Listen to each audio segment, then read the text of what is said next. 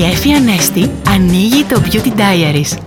Αγαπημένοι μου φίλοι, τώρα περισσότερο από ποτέ χρειάζεται να σκαρώσεις παιχνίδια ομορφιάς και ευρεσιτεχνίας με το τίποτα και να δημιουργήσεις νέα σκηνικά που θα αναδείξουν τη μοναδικότητά σου έτσι απλά. Απλά λοιπόν πρόσθεσε νέους ρόλους στα προϊόντα που ήδη έχεις στο μπάνιο σου. Για παράδειγμα, η βαζελίνη μπορεί να χρησιμοποιηθεί σε αγκώνες και φτέρνες για έξτρα απαλότητα, αλλά και στις βλεφαρίδες σου για έξτρα δυναμική και λάμψη. Και κάτι ακόμα που δοκίμασα ίδια μόλις χθες. Αν θέλεις να διορθώσεις το μακιγιάζ των ματιών σου και σου τελείωσε το καθαριστικό με μπατονέτα βουτυγμένη σε ενυδατική κρέμα, το έχεις. Κοίτα να δεις που η ομορφιά θέλει λίγη φαντασία. Και την έχεις, τα φιλιά μου. Ήταν το Beauty Diaries με την Εφη Ανέστη.